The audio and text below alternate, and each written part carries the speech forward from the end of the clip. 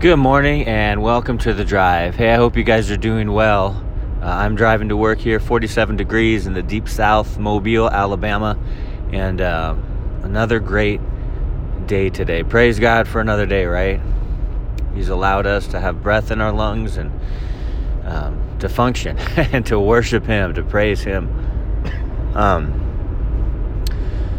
What I was looking at this morning was Matthew, Gospel of Matthew, chapter 5, verse 9. Love this verse.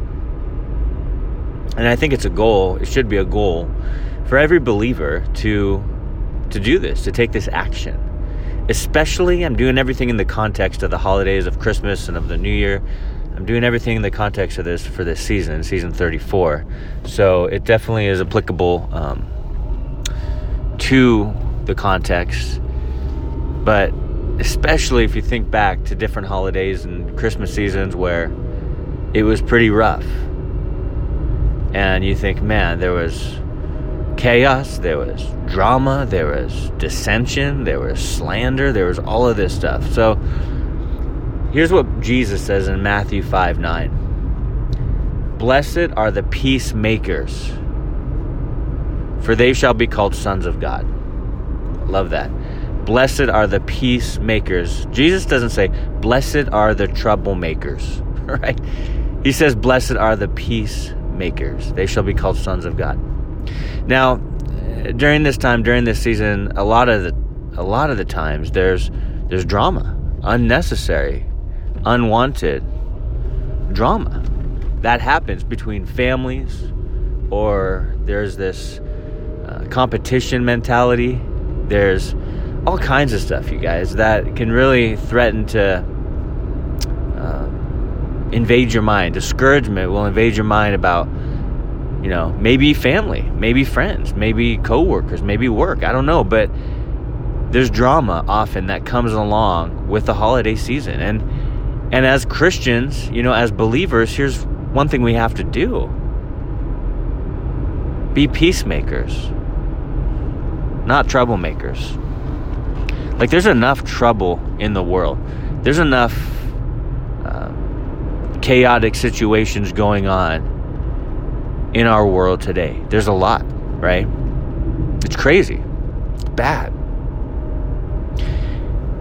And so one of the things that Jesus tells us to do, He doesn't suggest this, but He tells us. Basically, like, hey, keep the peace. Do everything you can to be a peacemaker, not a troublemaker. Now, maybe you've known someone in the past who just comes in and seems all great and nice and even loving, and you're like, well, and kind, and it's like, wow. But then the more you get to know them, the more you realize, wow, they're starting drama, they're gossiping, they have their own personal agenda, they're using people, like, it's just all bad. And you're like, wait a second. I thought this person was legit. Like, I thought they were truly kind. I thought they really had my best interests in mind. But now I realize all they were thinking about is themselves. And this drama starts. And maybe it discourages you. Maybe it brings you down. Maybe it causes you to go, what in the world? But even in those moments, you guys, we should heed the words of Jesus. Instead of adding fuel to the fire, do everything you can by the strength of God, the Holy Spirit. Be a peacemaker. Be a peacemaker. Everything that's within you, like whatever you have to do, be a peacemaker. Die to self, humble yourself. Like Paul said, die daily. We must decrease, He must increase.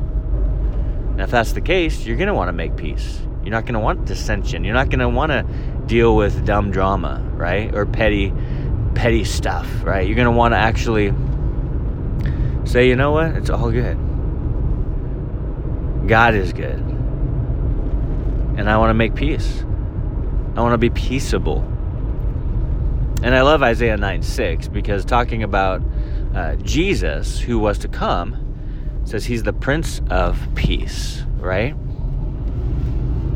Doesn't say He's the instigator of peace, Or it doesn't say he's the instigator of chaos. It says he's the Prince of Peace.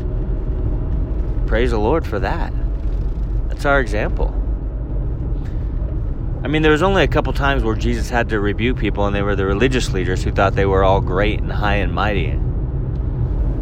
But the rest of the time he did his earthly ministry, he came to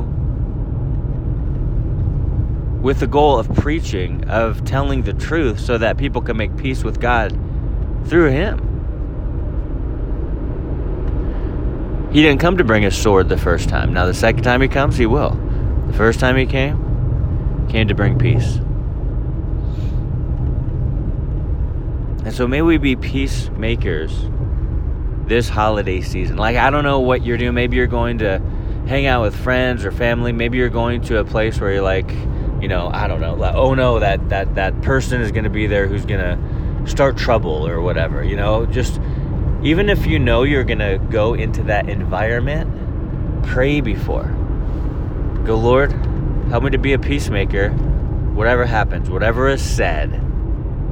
Help me to respond by being a peacemaker, not a troublemaker. From time to time, unfortunately, people come into church, and they seem like they're all for you. They're like, let's go. I see your vision, and I want it to come to fruition. It seems all great, but then the gossip starts. Then the slander starts. Then the criticism starts. All of this stuff can go on under the surface. And then when it comes to the surface, does there have to be a confrontation? Absolutely, right? But we can still confront with kindness and peace, as much as is possible for you, right? None of us control anyone else. We're not even in control of ourselves. It's the Lord who runs things. He's sovereign. But as much as it's up to us, we can do everything in our life to be peacemakers. It's just a good reminder, you guys, because I know this is a crazy time. I know it's also a blessed time, but it also can be a stressful time. It could be a chaotic time. Just get on the road right now. A few days before Christmas, you'll see the chaos. But be a peacemaker. Purpose in your heart to be a peacemaker, not a troublemaker. And then your heart will be, it's like when your heart is at peace, right? When you realize Jesus is the one and the giver of peace, the source of peace, not the world. When you realize that, then you'll want to be a peacemaker to everyone, to all those around you, even to the troublemakers. They're going to try to make trouble, but you know what? I'm going to be at peace. And I'm going to do what I can to be a peacemaker. It's just a good reminder, especially as you're out and about. Just kindness leads us to repentance. It's like character matters. I don't really care how much money someone has. It doesn't really impress me. I'm like, I don't care. I've known a lot of rich people, Christians and non-Christians alike. It doesn't really impress me. I'm like, okay, cool. Status doesn't really impress me.